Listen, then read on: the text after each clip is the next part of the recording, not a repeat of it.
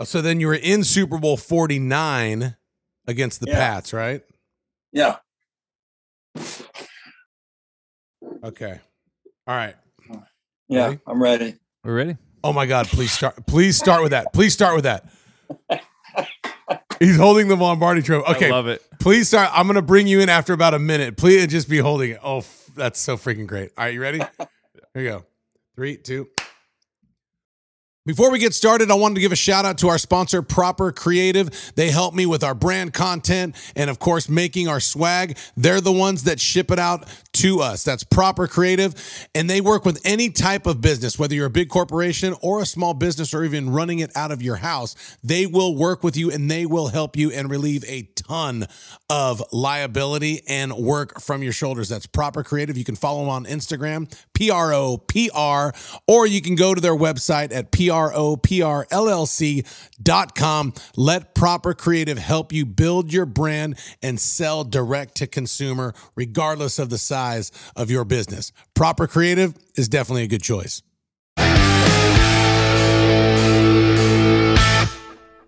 Welcome to another week of Level Up with Matt Rogers. I am your host, Matt Rogers. With me, as always, my man Eli Adelman. Yes, sir. On the sticks, making us sound and look good. Engineer, You're the man. Thanks, man. You excited? I'm very excited for today. We always say we're excited. I know. We have so many great guests, but this is a good one. Our guests are the bomb, and we have a champion today at the highest level. My good friend, Golden Pat Rule. He is a coach in the NFL and college for over 35 years. So if you're a player, if you are a leader, if you have a pulse, you're going to want to listen to today because you have one of the greatest leaders and motivators on the planet. Super Bowl champion, back-to-back Super Bowl appearances on this show that is going to give us everything on leadership, motivation, and everything. Let's bring him in. My good friend, Golden Pat Rule. Look at him. Oh, yeah. Let's hear it. And you're really holding the Lombardi trophy. Yeah. From Super Bowl 48. Credibility. Look at you. You smashed the Broncos. Peyton Manning couldn't do nothing against your defense. Oh, man. I'm going to put it down now. What was the score was 43-8. Yeah. Like, I remember watching that Super Bowl. Obviously, we're friends, so I was a fan, and I was rooting for the Seahawks. But, dude, I have never seen a complete domination like that. It was absolutely so. Hey, welcome to Level Up, Coach. What's amazing about that game? Some guy in Las Vegas put a $100 bet that the Seahawks would score first with a safety. Are you serious? Dude. And he won like $1 million. Oh man! And that man is you. I wish. So this is Coach Golden Pat Rule. I met Coach in 2005. I was an offensive line coach for Mission Viejo High School, the Diablos, and it was at a summer camp. I wanted to be a better coach. And Coach Rule, you were with the USC Trojans, Reggie Bush, Lendell White, Matt Leinart. We know the legacy that you guys placed, arguably the greatest years in USC football history. You were there. I got an opportunity to come and be mentored by you at a summer camp, and we became friends, right? Yes, we did. We became good friends. Yep. You are the man. Thanks for having me on. So, well, let me say this before we get started. Mm-hmm. I recognize you had some talent. You're a good communicator, and you loved coaching football. And I had a vision that I was going to make you into one of the greatest line coaches ever. And then you turned around and you left me. Why didn't I know this? You missed out. Why didn't I freaking know this? This is the first time you've ever told me this. Are you being honest? Is it too late? Yeah. Listen, you had good communication skills. The kids loved you. And I said, this guy's going to be a great coach. And then you said, hey, coach, I got this little gig with American Idol. Maybe we need to slow down the coaching part for a minute so I can do this. And the rest is history. I mean, that's so encouraging and disappointing at the same time. Because, like, can you imagine? Like, okay, think about this. If you would have taken me under your wings, this was 2005. I would have won national championships with you. I would have won Super Bowls with you. And I would probably have long, gorgeous hair like you, too. The first two, possible, not the last one. So tell me about, like, I want to start with you. I've had the opportunity to meet your family, your brother, when you guys played the Atlanta Falcons after I'd moved to Tennessee. It was a playoff game. You got me tickets. I sat with your family. Like, you got a tight-knit group. Like, you and your brother are close, and you are, like, you know, the golden boy in your family in every sense of the word. Your name, your real name is Golden, right? Yes. Where did that come from? Well, this is an unbelievable story. First of all, my grandfather was Golden Rule. My dad was Golden Rule, and then I became Golden Rule III. And I just thought it was a family name or whatever. I never really asked much about it. And this is an unbelievable story. I'm at Green Bay, Wisconsin. Okay, so my family came over from Ireland, and they settled in Wisconsin. Okay, and so this Brett Favre and the offensive linemen are all saying to me, "Hey, coach, there's some woman over there. She is hot and she's beautiful, and you got to take it." And I knew right then, you know what? I'm not looking. Do you guys just worry about, coach? Let's worry about the football practice right now. Uh-huh. Brett comes over and says, "Coach, you got to give me her name." I'm sitting there going, "What the heck?" I turn around, and there's about an 85-year-old woman with my name on a sign, and she's got silver blue hair. she's holding up my name. And so I went up to her after practice, and I said, "Hey, what's up?" She says, "I'm your third cousin. Here's your family tree." She hands me my family tree, and she says, Your great-grandparents came over. John Rule came over with Mary Golden. They were dating, okay? They got married, and they named their first child Golden Rule, which would be my grandfather. Yeah, so she's filling me in. I had no idea how I got that name until I was 50 years old, coaching for the Green Bay Packers. That was in 2001, 2002 as well. Yeah, So, I mean, this is before, 23andMe and, Oh, yeah, swab, exactly. Yeah. That's great. So did you end up keeping in contact with her after that? Oh, yeah. Margaret Vyshevsky. Wow. Vyshevsky, yeah. She told me she was a third cousin. I said, okay. All the guys said, she just wants tickets, coach. Yeah, seriously. Everyone just wants tickets. So, I mean, I have so many questions today on leadership of you. I mean, you have coached and you have succeeded at the highest level in college football and, of course, in pro football. You won Super Bowls with the Seattle Seahawks and back-to-back Super Bowl appearances. I guess I want to start with, let's just go with coaching. When did you know that your destiny, your calling was to be a coach? Well, I just got finished playing at the University of Miami, and I had, I have a book coming out, which is going to be kind of cool. It's going to be kind of mapping my story. Mm-hmm. But when I was at the University of Miami, I had a really difficult time with the coaching there. It was back in the 60s and 70s, coaches were pretty physical and verbally abusive some. Really? Was it Fran Kirky, right? Or Kirchie? Yeah, Fran Kirchie, yeah. They're trying to make us tough, they wanted to make us tough. And so that we had, we had all these drills that we did that were very combative. They weren't even football related. It was about making guys tough. And give me an example. Give me an example. Okay. We would go into what we called I called it the panic room, but it's the insanity room. But anyway, we would go in this room. We'd get on our knees, and there'd be a towel that was taped at either end. And we put our hands on the towel. Yeah. I'd have one inside, one outside. My opponent would have one inside, one outside. And the idea was to get the towel away from your opponent. It had nothing to do with football. It was just a physical match of will, okay? And it got to the point where you could use any kind of whatever you had to do to get the towel away. So Guys were elbowing, trying to elbow. Guys were headbutting. A guy even bit a guy one time, and gosh. it was very primitive. It was wrong. It was a poor example of, coaches trying to make players tough, because most guys are there. They were already pretty tough. They didn't need to do that. Anyway, the point is, when I got finished with that, I said, I don't want anything to do with football. I don't want anything to do with coaching. I was working on my degree in psychology. And so I moved on. And then Pete Elliott, who came down there and became the head coach, he told me, Pat, I want you to read the Dale Carnegie book. Which one? How to Win Friends and Influence People?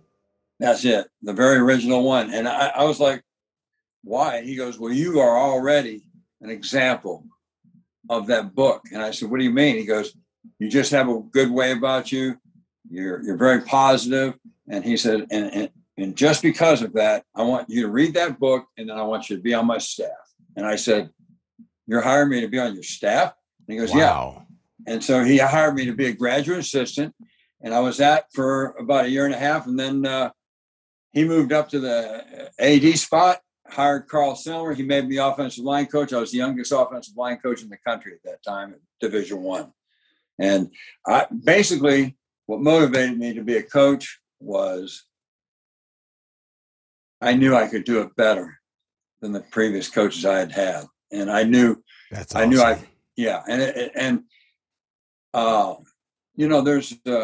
There's a couple of things that kind of get you going as a coach. And one is to, have a common goal, and then all of a sudden you make it come true. And in 1970,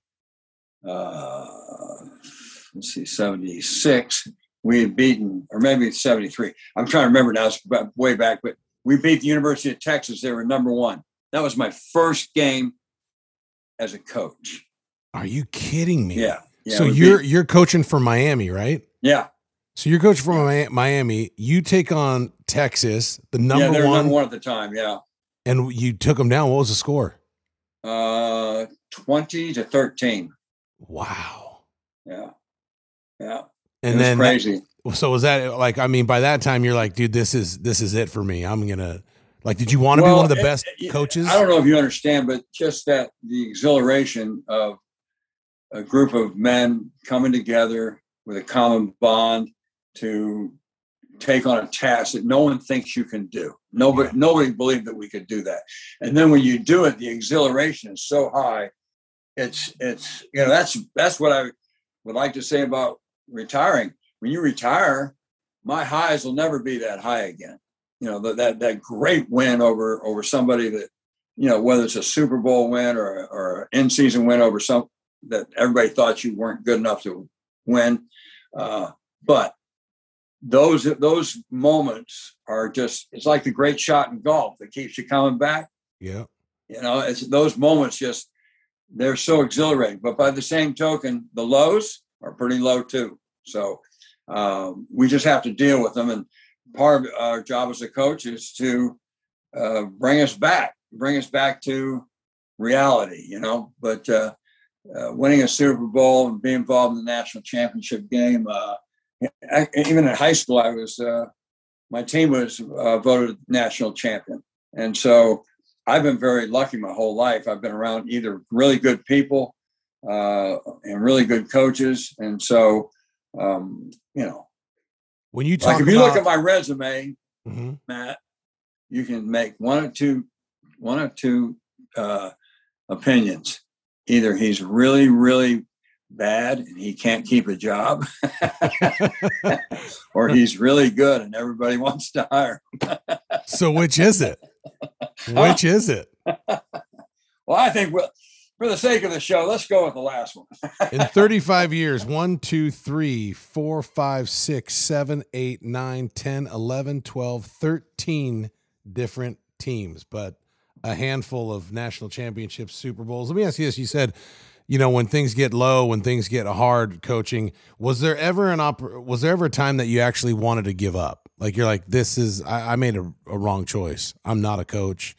The only time that happened, Matt, was I was at the University of Kansas, and we had an extraordinary season. We had finished 9th in the country. We were 10-2. We had just and Coach Mason, the head coach, was recruited by the University of Georgia. He went to Georgia, announced that he was going, and I was the heir apparent to be the head coach. And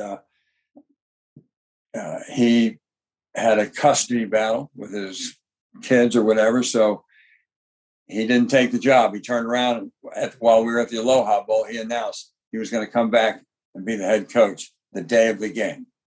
So I lost that opportunity. And then a year later, I had the opportunity again. And it just wasn't the right time because we didn't have the momentum, number one. And number two, Coach Mason burned a lot of bridges. When he took that job to Georgia, he said, I'm finally at a school that's so beautiful and the hedges and, the football is so important and, it's going to be great. Well, when he came back, everybody remembered all those nice things he said about Georgia, so he was not exactly welcomed back, Right. So that took you down like a different path. So has it always been in your heart to be a head coach?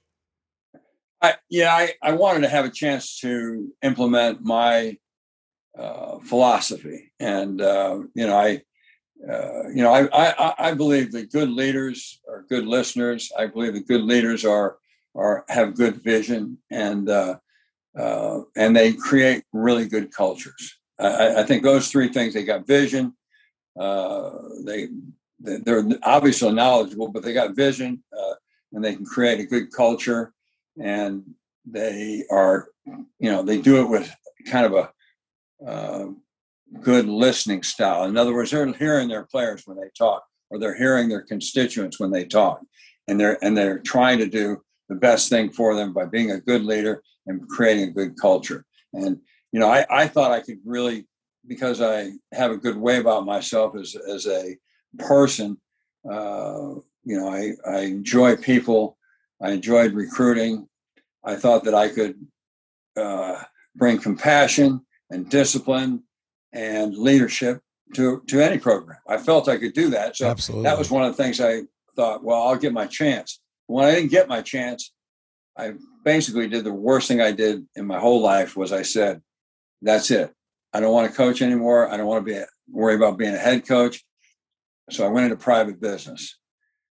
We started this company called usathlete.com. Mm-hmm. And after 4 months of data entry, calling high school coaches and doing that kind of stuff, I said, this is not, for 21 years, I've been a coach. I've been around the camaraderie of the team and the camaraderie of the staff. I was like, no, I'm going back to coaching. And so I ended up going to Michigan State with Nick Saban. And, I didn't really pursue any head coaching jobs after that. I ended up going into the NFL right after that. And that's what I was going to say. I mean, because you could have been a head coach. I mean, you. Oh yeah, yeah. I easily. If I wanted to take a couple of Division I AA jobs, I might have been able to do that. But I really, it was like wanting to be a pro coach. I had a couple of offers to go as a tight end coach or special teams coach, and I thought that was beneath me. It wasn't, but I thought it was. I thought I need more control of the offense. I need more control. And, coaching the offensive line, you're coaching 5 out of the 11 players. So a lot of the weight of that success falls on you. And so when they asked me to be a tight end coach or a special teams coach, I said, no, I do not want to do that. And then all of a sudden the Detroit Lions were the first team that came up to me and said, no, we want you to be the line coach. And so that's when I jumped into pro football. So that's in 2000. Who's the head coach of the Lions at that time? Bobby Ross. So let me ask you this. So when you're recruiting at the college level, what are you looking for? Are you just looking for a great player? Like, how important is character? Is, family, like, what are you looking for? Because you could get the best athlete with the most talent in the world, but if the kid's a knucklehead, you just made a bad investment, right? Let me just say this: character is at a premium. I mean, we can coach all kinds of players, but when you coach guys with great character, you're building the structure of your team becomes very strong. When you coach and you have too many guys of not very good character on your team, it's a roller coaster ride. It is. It's an absolute roller coaster ride. And I've looked at my past and looked at some of the teams I've been on. The teams with the best character were the best performing teams, and sometimes who? Not the most talented. Sometimes not the most talented. Which was an example? What was your greatest character team? Well, I was on a couple of teams that were, just had tremendous character. One, the first Super Bowl team, those kids cared nothing about the team. There was no individuality. There was no what about me and all that kind of stuff. Marshawn was playing for the team. Richard Sherman was playing for the team. It was what happened after that Super Bowl that started to break us down. And after the Super Bowl, what happens is you get so much attention, and there's so much fanfare and celebration about winning that guys started to forget what made us really good. Mm-hmm. What made us really, really good was we played for each other. We absolutely played for each other. And that does not change regardless whether it's high school, college, or NFL. When you're playing for someone else on your team, it's the strongest thing you can do, right? Right. It's such a strong bond. And remember that always, Matt, this is something I've always said. I said, never doubt your abilities, always critique your effort. We should never doubt your abilities, always critique your effort, because your effort is what defines you as a person. Yeah. It defines you. I'm going to say this. I did a clinic not too long ago, and the title of my clinic was Capturing Effort. And I asked the teachers, I said, what's the most important subject? It was full of, high school teachers and some college teachers. And I said, what's the most important subject that we teach? What if you had one subject to teach, what would it be? And, a bunch of them raised their hands and said, well, obviously English, you need English for writing skills and communication skills. And a couple of people raised their hands and said math, because, everything we do is centered around measurements and, statistics and things like that. So, and I said, well, I'm going to differ with all of you. I said, the most important subject we can teach is effort. Because if we can teach kids to give effort, and this is what coaches do our whole lives. We emphasize effort all the time. And if we can teach it, then this student who might not be good at math will be good enough, because what? He gives good effort. He might not be great at English, but he'll be good enough because he gives really good effort. How do you teach effort?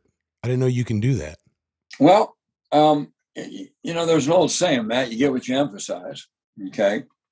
I've suggested that you list effort in a couple of different categories. One, bad effort. We all know what bad effort is. It doesn't need to be explained. Then there's average effort. Okay. So we list it. We have a category. One's bad, no effort at all. Two, average. There's no secret to average. It's just average is average. There's no secret to it. Okay. And then the next one would be good. That means it involves a little bit of passion. Mm-hmm. You have a little bit of passion about what you're doing. So this effort, I would describe that as good, means you're giving a little bit of passion. Excellent.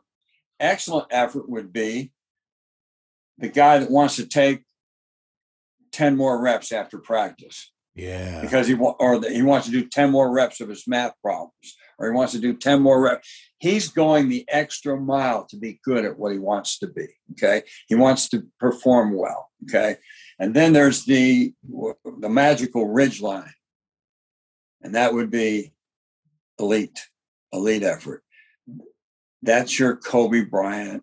That's your guys that get to practice 20 minutes early, and they're working on something that they want to get better at. And then after practice, they're working on something they want to get better at. And then when they go home, they're thinking about, how do I get better at it? That's the Russell Wilson or the Peyton Manning or those kind of guys who just do all the extra work. They do all the extra work, and it's never, ever out of their mind. They're constantly trying to prove to everybody who they are. And it takes a lot. It takes tremendous effort to do that. That's why I call it elite. So how do you teach it? I've been suggesting, hey, put a board up in your room and put effort, and then put the titles up there, and then say, hey, I thought you gave this effort today. Now, you gave good effort today. Can you give me excellent effort tomorrow? I'd like to see that. I want to see these guys move up the ladder. So what you're doing is you're trying to encourage, and by emphasizing it, you're encouraging them to give more effort. And it's not just effort for a single class. It's learning how to give effort all the time. And I think when I can make somebody feel good about what they're doing. See, this is where Pete Carroll kind of has he has a niche that's unlike a lot of coaches. He actually teaches the players to give good effort, but in the same token, he's making everything fun for them. So we all love competition, right? Yep. So that's one way he creates the effort. Okay, let's see who can win this drill. Okay, let's see who can do this. Let's see. He's challenging them to rise up their level of play. And then they start doing it together. That's when you have a great team. When you have this maximum effort by a lot of players is when your team just becomes exceptional. I remember when you guys left SC, obviously on a high note, you guys were the cream of the crop in college football, and you went to Seattle. The big question was, do you think the college mentality and the environment and culture they created in SC can really be done in the NFL? And most people said no, because college players are different. They're playing for college, or playing, but NFL players, they're just playing for the money. They don't care. But you guys did it. Okay, I want to tell you. I always tell people, they say, what's the difference between coaching college and pros? I said, well, let me give you an example of my very first meeting in pro football. I walked up to the front of the room and I said, Ray Roberts, Mike Compton, they were the two veterans with the Detroit Lions on the offensive line. I said, you guys come on up front. And their heads went. They were shaking their heads. No? They were basically telling me no. And I said, well, what's the problem? I said, I'd like you guys are going to lead this group. I'd like you to be up here in the leadership chairs. They said, Coach, we've been sitting back here for 4 years. These are our seats. We're not changing. So I turned my face into my whiteboard and thought about what my dad said about counting 10 before I snap. I know, you got me on the edge of my seat right now. What'd you do? Yeah. So all of a sudden it occurred to me, yelling is not a good thing. Yelling puts people on the defense. I need to be creative here. So I said, I got an idea. Help Let's me, see if I can get this done. Please help me, because I'm a bad yeller. I yell at my kid. I yell all the time. It is a downfall, a weakness of me. Help me, Coach. What did you do? Well, here's what I did. I turned around and I calmly walked all the way to the back of the room. And I said, this is now the front of the room. So just turn your chairs around. Everybody can keep the same seats. Oh, I love it. That came to you in that moment? They both shook their head. The rookies were laughing. Everybody was laughing. Those two guys shook their heads and said, all right, we'll move. That's fantastic. That's awesome. So, I mean, how? Well, my point is, if I in college, I would have said, hey, you two guys up here, they would have ran up there. Right. They would have run up there, but it's the, pro football, you're dealing with men, you're dealing with guys who make 2, 3, 4, 5, 6 million a year. And so it's, they're a little bit more harder to deal with sometimes. Is it, I mean, for you, I'm trying to ask this question the right way because, I mean, you're the best at it. I was going to say, is it hard to coach men in the NFL? I've coached college at the JUCO level. I've been an assistant at, the D1 level, but grad assistants, you don't have too much clout with the players. They don't really take you that seriously. You listen more than you talk when you're a grad assistant, especially if that's you're a good thing though. It's a good thing. When I high school, I was all over it. Like those kids would run through a wall for me. In the NFL, how hard is it? How hard is it to motivate professional men? Oh, well, we had a kid named Mike Williams when I was at Buffalo. Oh, Buffalo. He was a stud, and he was from Texas. And he was a big man. He was every bit of 6'6", every bit of 330. He was a first-round draft choice. And so the Buffalo Bills organization said, hey, we need you to get this guy to play. He's not playing up to his like. And so when I came in there, that was one of the big things. Get this guy to be And so I noticed that he was an up and down guy. One day game he'd be okay, and next game not. And I kept trying to figure out ways to get him motivated. One day I walked in and I said, oh my God, you guys can't believe it. I said, there's this huge fight in the New England locker room between a couple of their defensive linemen. And they're all like listening intently. Oh my God, we haven't heard this. Tell us more. And I said, well, they just started duking it out. And, we play them next week. And they found out the whole argument was about who gets to line up on Mike Williams. I said it right in front of her. No way. He played one of his best games that week. That is genius. I was thinking of every possible way I could motivate this guy because he just one of those guys. He played good and he relaxed. I think the best players, the very best players, one we always describe as character, but the best players are constantly trying to show you who they are. They're trying to show that they want to prove to you that there's something special. And this is, what we were always telling them, hey, show us who you are. And, a lot of that just involves great effort. I mean, that's all it involves. You don't have to be anything more special than just be you and bring great effort. And that's always going to be good enough. Have you ever watched the Olympics? Mm-hmm. And they go, all right, we're coming to the finals for the marathon. And here they come. Here, and the guy runs across and everybody's cheering. Oh my God, he's just been running for 26 miles. And then they kind of slow clap and then they all sit down. And then all of a sudden, they're all back up on their feet because the last guy is coming through and they're all clapping for him. And I told my dad, I said, what? Why are they clapping for him? He's dead last. My dad said, he finished. Mm. He was trying to say, hey, he didn't quit. He had a chance to quit. He didn't quit. He finished. He said, there are other guys who probably quit. And I thought about that. Hey, it's just about giving effort. That's all. We respect that so much.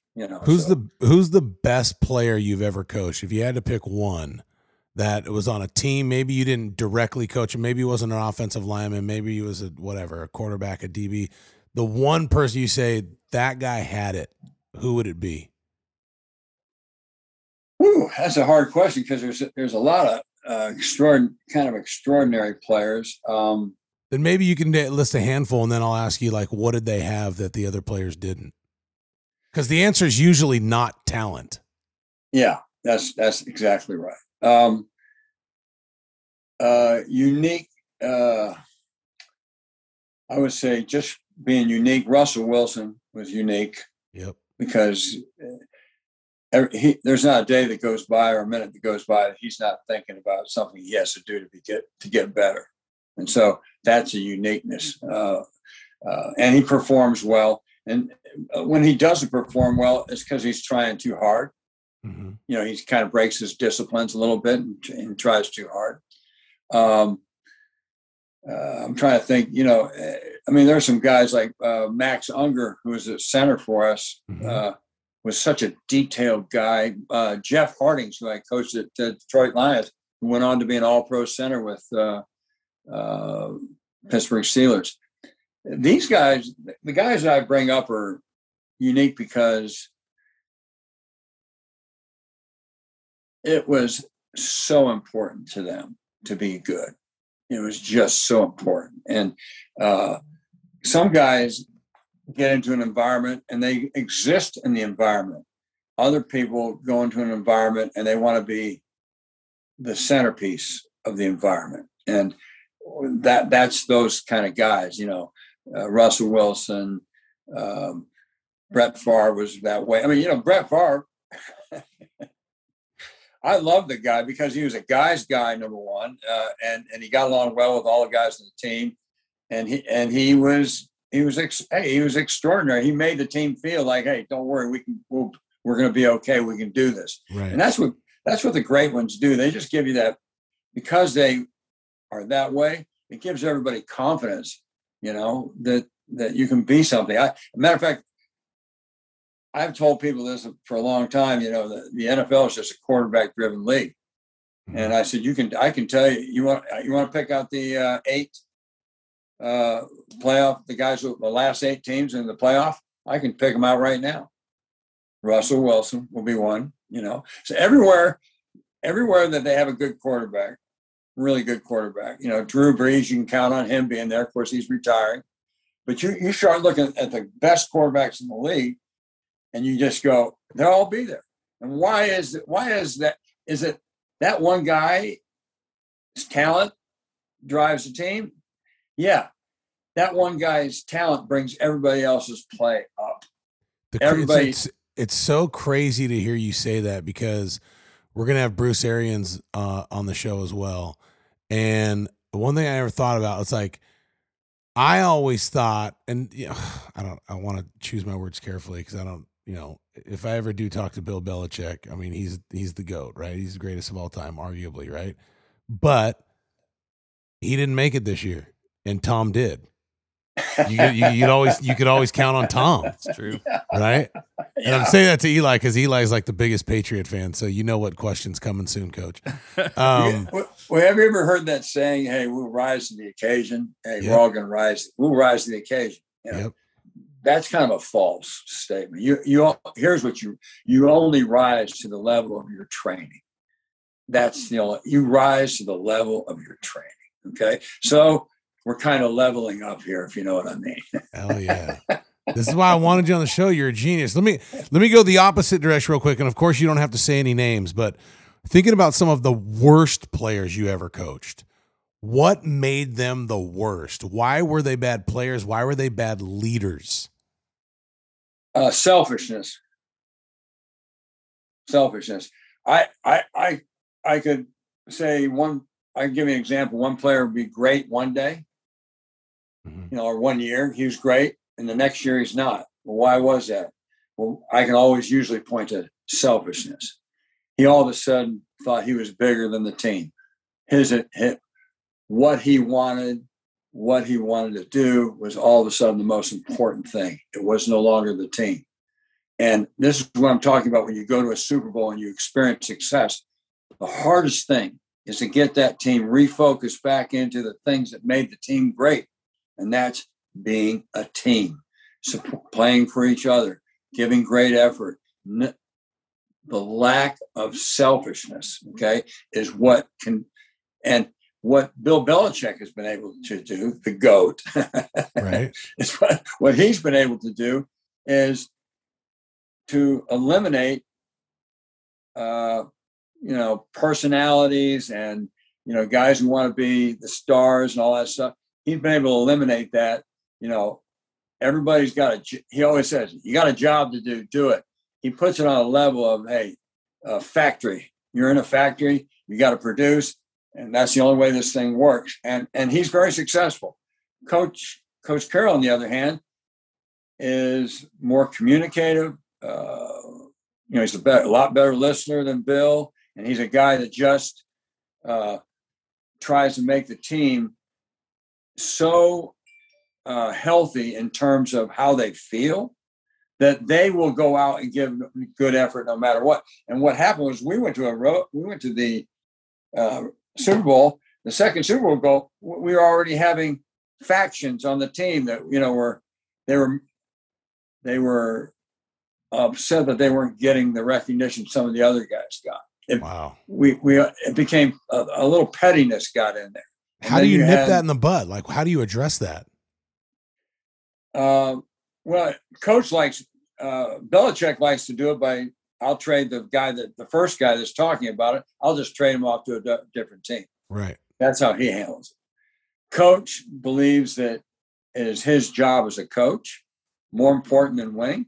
His job as a coach is to have maximum influence on that individual and help him see the ways that he's doing it are wrong.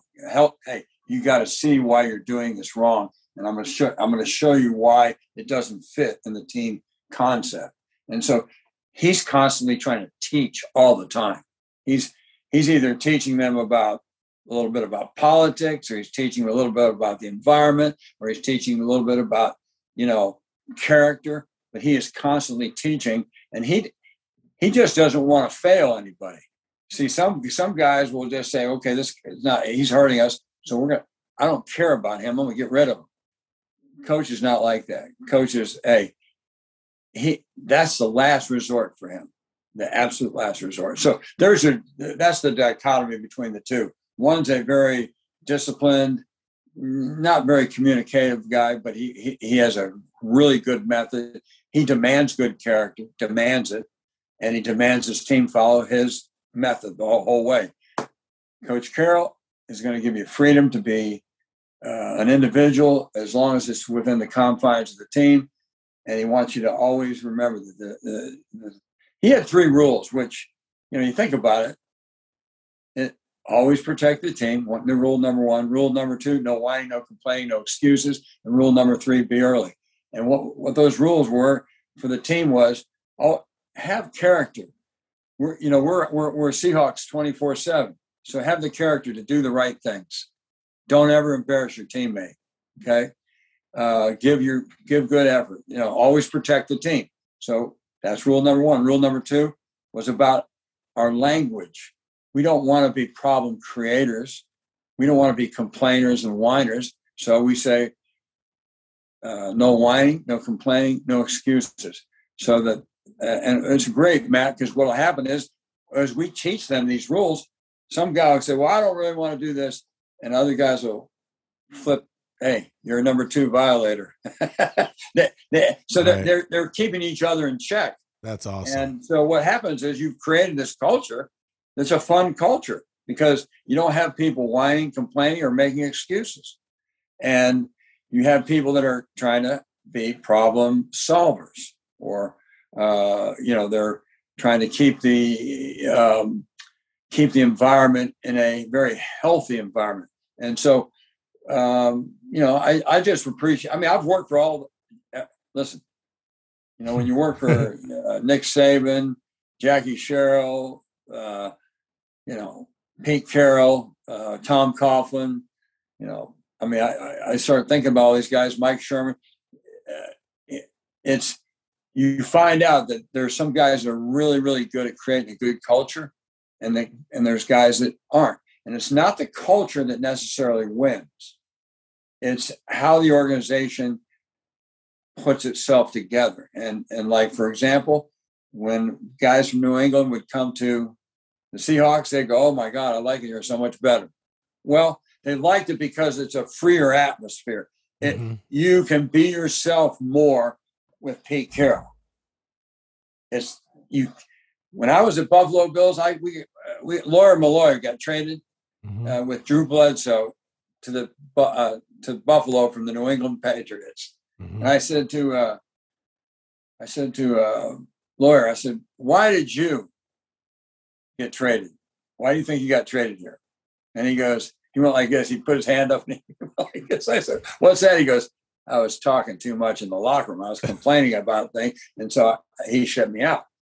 And I wow, and that kind of like blew me away. But if somebody's doing that in Seattle, coach is going to bring him in his office and talk to him about, all right, what's the issue here? How can we fix this? And it's crazy because, it's like neither one's, maybe right or wrong, because both of them have been proven to be successful. It's just different culture, different philosophy. So let me ask you this, to put a bow on this before we let you go. I have to ask this. This is for my boy Eli. Wanted me to ask this too. So you smashed the Broncos in Super Bowl 48. You're back in the Super Bowl 49 against the Patriots. And you guys have the game. I mean, you really kind of dominated that game. And at the very end, you got the best running back in the league, Marshawn Lynch. It's second down. You're on, I think like the 2-yard line. Everyone knows the ball's going to Marshawn. And that's when you did the infamous pass play where Malcolm Butler picked it, gave him a name. No one knew who Malcolm Butler was before that interception in the Super Bowl. I still don't know who he is. I don't know. Why? I got to ask. Why didn't you run the football? It's second down. I need to know. I don't know whether Coach Carroll knew this, but because Coach Carroll's, he's a defensive coach by heart. And so he knows, and we later found out that the statistics of being second down and goal at the 1-yard line is that you really, really hard to score running the ball. I mean, it's hard because you got to think how they think. They're thinking, hey, they're going to run the ball and we got to smash them in the backfield. So they fire their corners and try to lock their outside backers on your tight end and cover the guy. But they're trying to create a negative play, or they'll dive a linebacker over the top and try to hit you. Just whatever. But the point is we felt it would be better to throw the ball because they were anticipating us running it. Okay. The whole thing was that if we could do it all over again, we probably would have called more of a play action pass, which would have, fullback had been wide open in the flat, or the tight end had been wide open in the corner. But we didn't do that. We had a little kind of a pick play. I don't want to call it pick play, but it's a rub. Where one guy pushes another DB back, and the other guy comes up underneath him, and we didn't execute it quite right.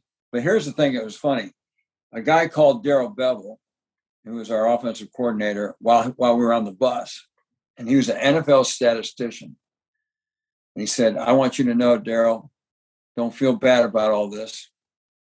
He said, I looked at second one, and there were 17 snaps in the NFL that year on the goal line, second one, in that situation, towards the end of whatever. And he said, 9 teams ran it, 8 teams threw it. 9 teams that ran it, nobody scored. They all got hit in the backfield or hit at the line of scrimmage. They didn't get it in. He said, of the 8 teams that threw it, 7 teams scored touchdowns. 1 team threw an interception. And Darrell goes, "Who threw the interception?"